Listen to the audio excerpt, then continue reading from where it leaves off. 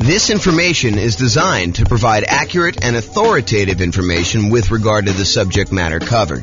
It is offered with the understanding that the presenters are not engaged in rendering legal, accounting, or other professional services.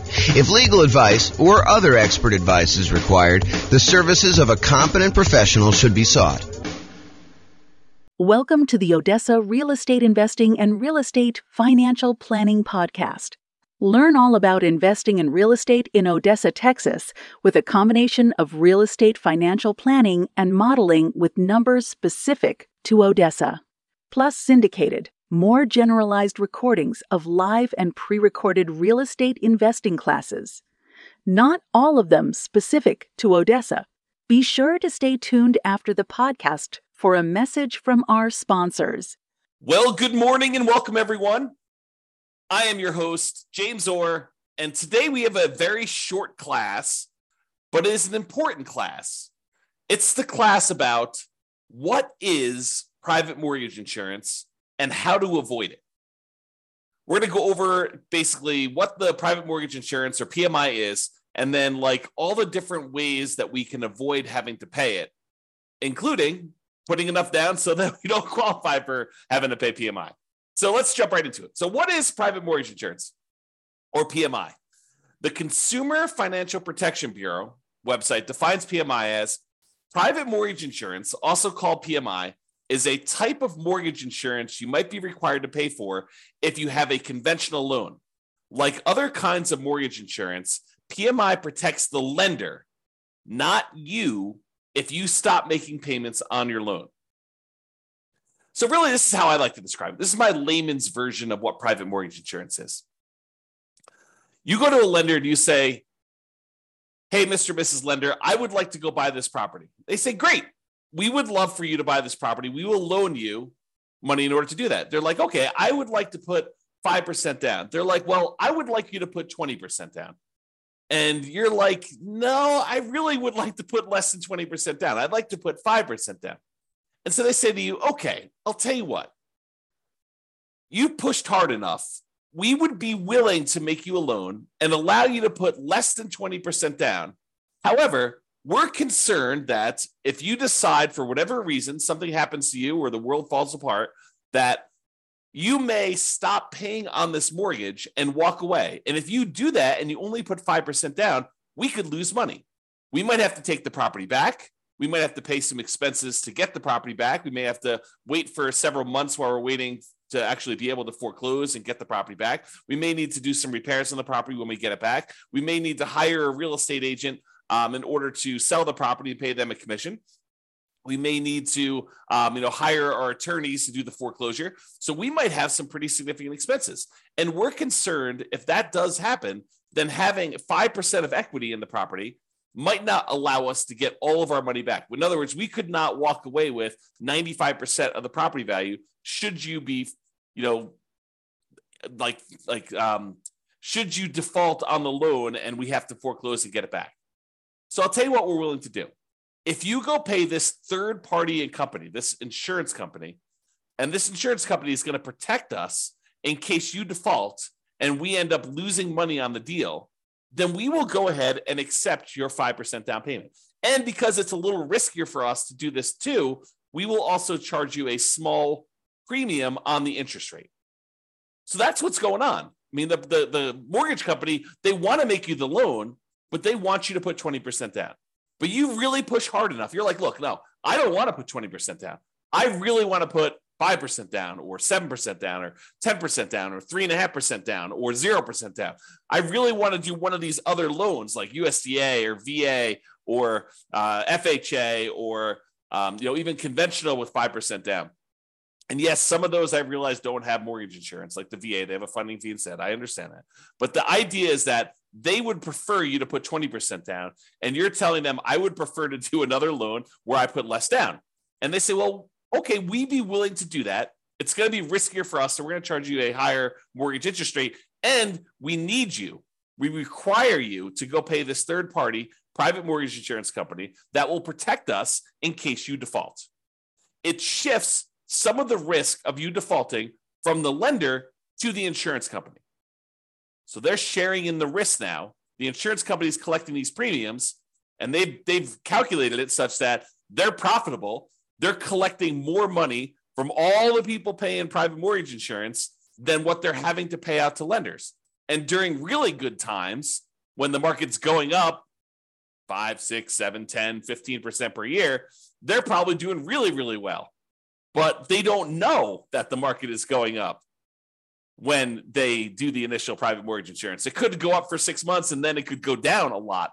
And then they'd be on the hook for a lot of these things. So they have to look at the aggregate of all the different people, all the different markets over time and say, okay, now we think we're going to be profitable by collecting this premium from you and being able to pay out in case you default and they have to pay to the lender to protect the lender. Okay.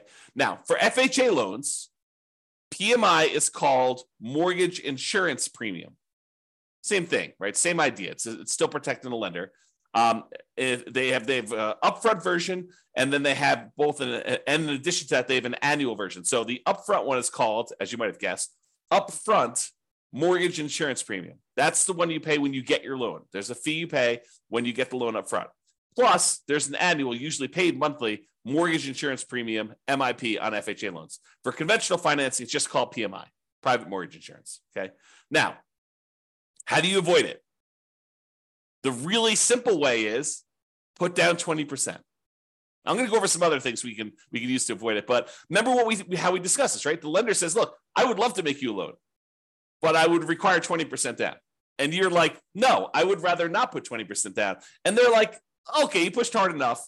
I would be willing to give you this loan for less than 20% down, but you'll have to get this private mortgage insurance. Well, one way to not have to pay PMI is put 20% down. Okay. Now, there's some other ways to do it, Tim. But I do want to comment on this 20% down idea. There is a belief out there, and it's a belief I'm working hard to help people understand the nuances to it, because it's not always 100% true. But there's a belief out there that, look, I want to go put down this minimal amount. I want to get maximum leverage. I want to get the maximum return I can get on this very small down payment that I'm making. And it is true that when you do put less down, it amplifies returns. Honestly, it amplifies returns in both directions. If you have negative cash flow, it amplifies that negative cash flow return, which is negative.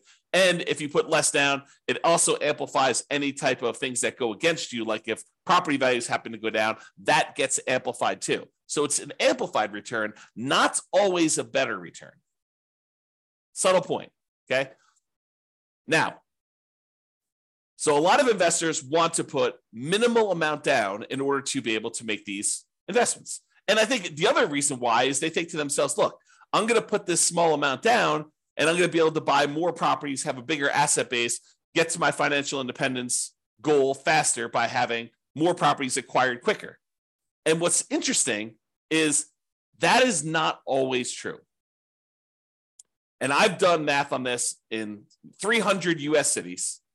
And I continue to do classes on this. So if you haven't heard one of those classes where I talk about, is it better to do one thing or another? We do this comparison in some of those classes where we say, look, instead of you going and doing like a nomad strategy where you put 5% down, you buy a property, you live there for at least a year until you save up the next down payment and you've lived there for a year, which is a requirement of the lender. Then you go buy your next property with 5% down, you convert the previous one to a rental, and you repeat this process, and you're able to acquire properties relatively quickly with relatively low amounts of capital invested.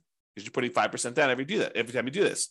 When we compare that strategy to taking the extra time to save up for a full 20% down or 25% down, or heaven forbid, save up 100% and buy a property with no mortgage, completely unleveraged, sometimes it is faster for you to have saved up for 20% down than it was for you to save up for the 5% down. Maybe not faster to buy your first property, but faster to get to financial independence. And it blows people's minds every time I show them the math because it's counterintuitive a lot of times, right? You think to yourself, hey, I'm going really slow in the beginning because I'm taking this extra time in order to buy my first property. But by the time you buy your first property, that property may help you save up for the second one. Whereas when you buy it with 5% down, it may have slightly negative cash flow or very little positive cash flow, or maybe a lot of negative cash flow, depending on your market. Okay. And if by doing that, it actually slows down how quickly you can acquire your next property in a lot of cases. Okay. And it is really hard to be financially independent when your properties are cash flowing $20, $50, $100 a month. You need a lot of those small cash flow properties in order to be financially independent. Whereas if you saved up and you bought a property with 100% down, no mortgage at all, that generates a lot of cash flow because you don't have a mortgage on it, which makes sense. And so in those cases, you don't need that many.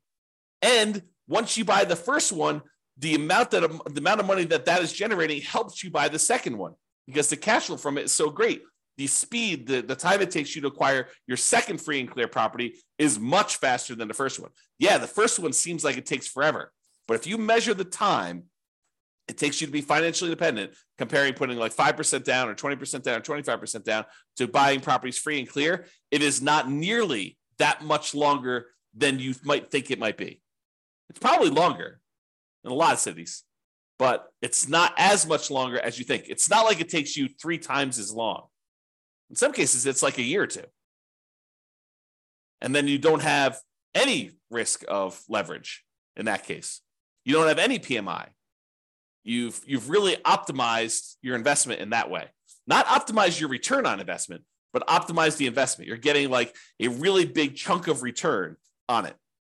Okay, I've kind of diverged there. So when you put 20% down, it may require you to save up for a longer time, which may mean you're buying a more expensive property because property values are probably going up, right? Not necessarily, but a lot of times they are. And it may mean you're getting higher interest rates. If interest rates are on their way up, that could happen. So there are some risks in saving more money to put more down. You know, when you do the 5% down, you're able to acquire properties now. Sometimes you could lock in lower prices and lower interest rates. Now, if interest rates are coming down, it may work the other way. And if property values are correcting, if they're coming down, it may work the other way. But a lot of times we don't know. You know, we could speculate, we could guess, but you know, if you had asked me at the beginning of COVID, if property values were going to go up or down with what seemed like the entire economy shutting down and our limited ability to get out there and show properties and all these restrictions on stuff, if you had asked me if I thought property values were going to go up or down, I probably would have told you down. I would have thought, hey, you know, I don't know for sure, but you know, if we can't show properties, if it's harder to show properties, it might be harder to actually move. Might be harder to, you know, when the economy is completely shutting down and a lot of people are losing their jobs and a lot of people look like they were getting sick and dying. I mean, you could have argued that, you know, end of times, the real estate market's going to crash. What happened? Not that.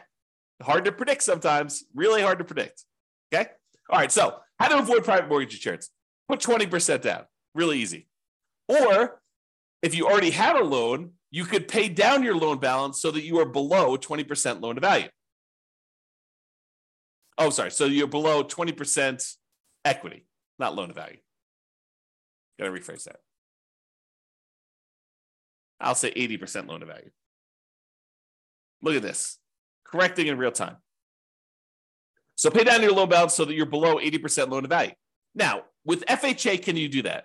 If you pay down your loan below 80%, can you get rid of your PMI that you have, mortgage insurance premium, on an FHA loan that you already have? The answer is no. FHA is one of those loans where you have to pay it off. You have to either refinance or sell the property in order to get rid of your mortgage insurance premium. There are some exceptions. You know, if you go look at the FHA matrix, you can put enough down and there's some things that can happen where you can do that. But if you're putting 3.5% down to get an FHA loan, which is probably the majority of folks on here, especially if they're buying, you know, duplex, triplex, or fourplex, they're trying to minimize their amount down, then paying down to an 80% loan to value, either organically, just with natural mortgage payments, or putting extra money into the deal to try to get below 80% with FHA loan, you're not going to be able to do that. However, if you have a conventional loan that you put 5% down or 10% down in order to acquire it that way, or 15% down, you want to buy a non-owner occupant one, you could do that too. And then you're like, hey, look, I made a mistake, or I didn't have the money then, but now I have the money. I want to actually go below 80% loan to value and get rid of PMI. You can do that. You can pay your loan down below 80% loan to value, request that the lender remove PMI, and we'll do a whole class on that. Okay, so you pay your loan down so that you get below that 80% loan to value, and that will allow you to get rid of private mortgage insurance. which could significantly improve your cash flow. Okay.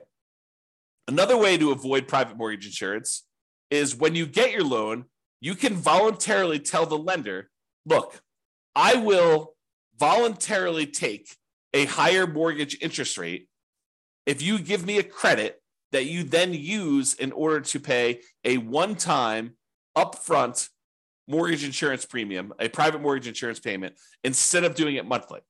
So he said, look, I don't want to do monthly PMI because it's really going to hurt my cash flow. One thing you could do, you could bring money yourself to the table and pay a one-time upfront private mortgage insurance payment and not have a monthly PMI payment. That would improve your cash flow. Or what a lot of people don't necessarily know is you could say to the lender, look, if I pay you 0 points right now, interest rates are 6.5. However, if I pay you $5,000, I can get 6.25.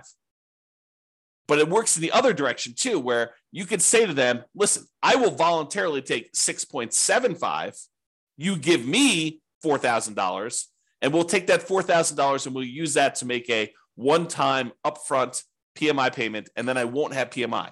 So in other words, it looks like, mechanically, it looks like you took your PMI and instead of paying PMI, you moved it to the interest rate of the loan.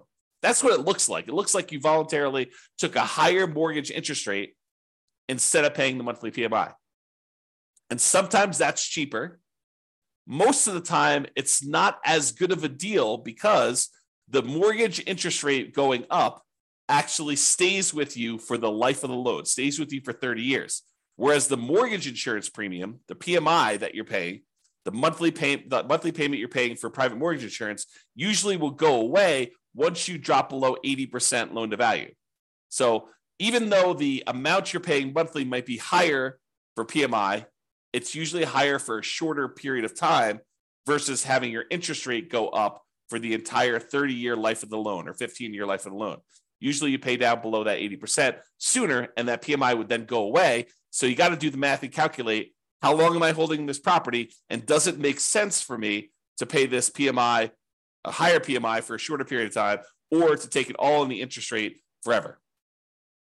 And if you're getting rid of the loan, it may not matter, right? If you said, look, I'm only buying this property, I'm only going to hold it for 2 years, then I'm out, you can make a decision based on that. But be careful. Sometimes plans change. Sometimes we all say, hey, I'm only going to hold this property for 3 years.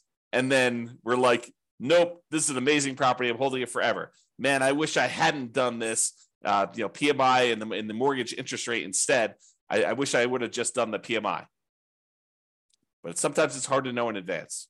Or sometimes we think we're going to hold the property forever and something in our life changes and we have to liquidate all of our properties. You have a divorce, you have some medical issue come up, your kid needs money for whatever, you have to pay a ransom. I mean, who knows, right? Any of those things could happen. All right, so how to avoid private mortgage insurance? You could get a loan that doesn't have PMI.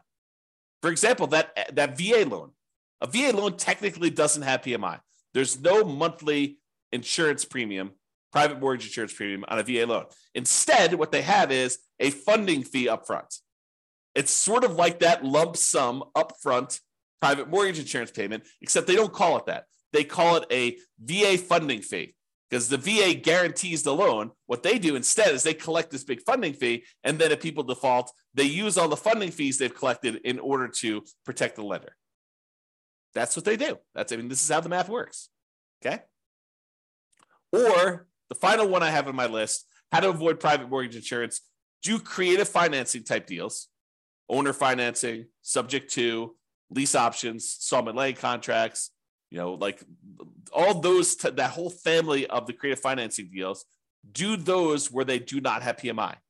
Because if you go to an owner of a property and they own their property free and clear, and you negotiate with them that you're only going to put 5% down in order to buy their property, are they required to charge you private mortgage insurance?